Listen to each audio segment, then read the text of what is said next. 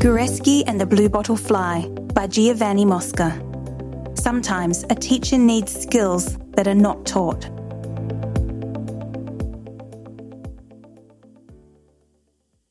"20 years old, the letter of appointment as a temporary teacher tucked in a breast pocket, my heart thumping.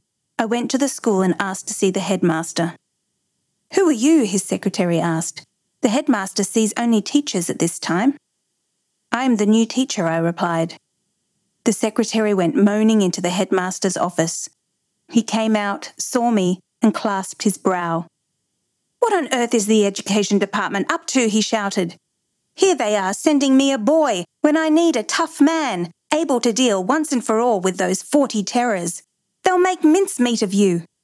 Then, realising that this was hardly the best way of encouraging me, he smiled, patted me on the shoulder, and in a gentler tone said, "Are you 20 yet? You look 16. You're sure that it's this school that's written down?" "Here you are," I said, showing him the letter of appointment. "May God be with you," the headmaster exclaimed. "No one yet has been able to keep these boys under control. 40 devils, armed and organised under a leader called Gureski.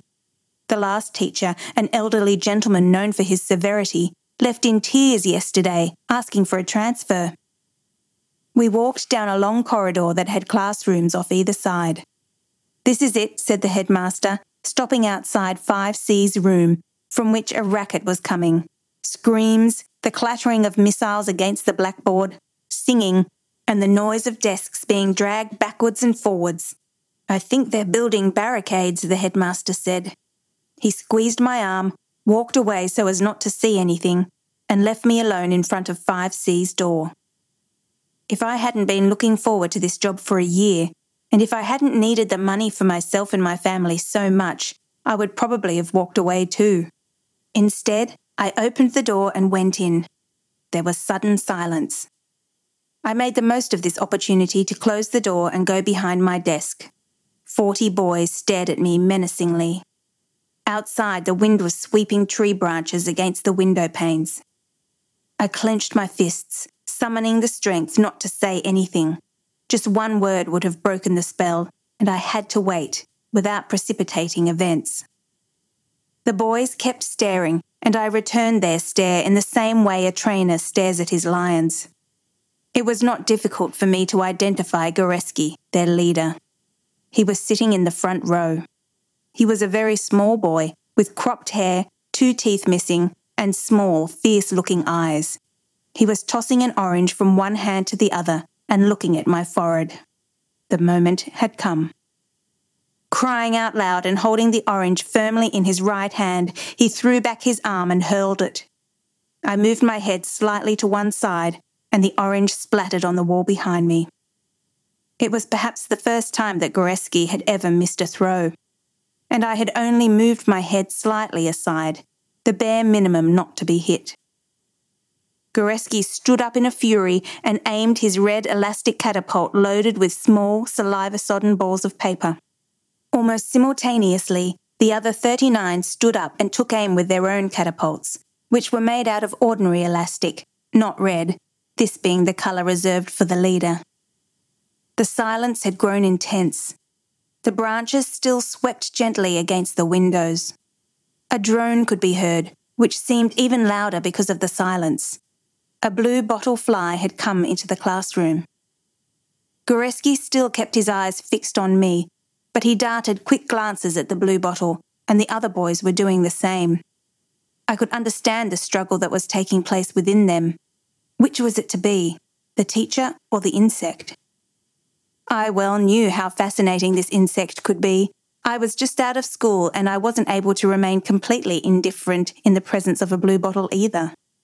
Suddenly I said, "Gureski?" The boy started, astounded that I should know his name. "Do you think you'd be able to kill that blue bottle with your catapult?" A murmur began to spread round the class. The catapults, previously aimed at me, were now lowered and all eyes were on Gureski who, leaving his desk, took aim at the blue bottle. But the paper ball merely went twang against a light bulb. The blue bottle was still merrily droning like an aeroplane. "Give me the catapult," I said. I chewed on a bit of paper, shaped it into a ball, and aimed Goreski's catapult at the bluebottle. My salvation, my future prestige, everything was utterly dependent on that one blow. I lingered for a long time before firing. Remember, I told myself, that when you were at school, no one surpassed you in the art of killing bluebottles. Then I let the elastic go. The droning suddenly stopped, and the bluebottle fell dead at my feet. Goreski's catapult, I said, going back to my desk and holding up the red elastic, is here in my hand. Now, I want the others. I could hear whispering, but it was of admiration rather than hostility. One at a time, with their heads bowed, the boys filed past my desk, which was soon piled high with 40 catapults. Calmly, as though nothing had happened, I said, "Let's start with the verbs. Goreski, up at the blackboard." I threw him the chalk. "I am," I began to dictate. "You are," "He is."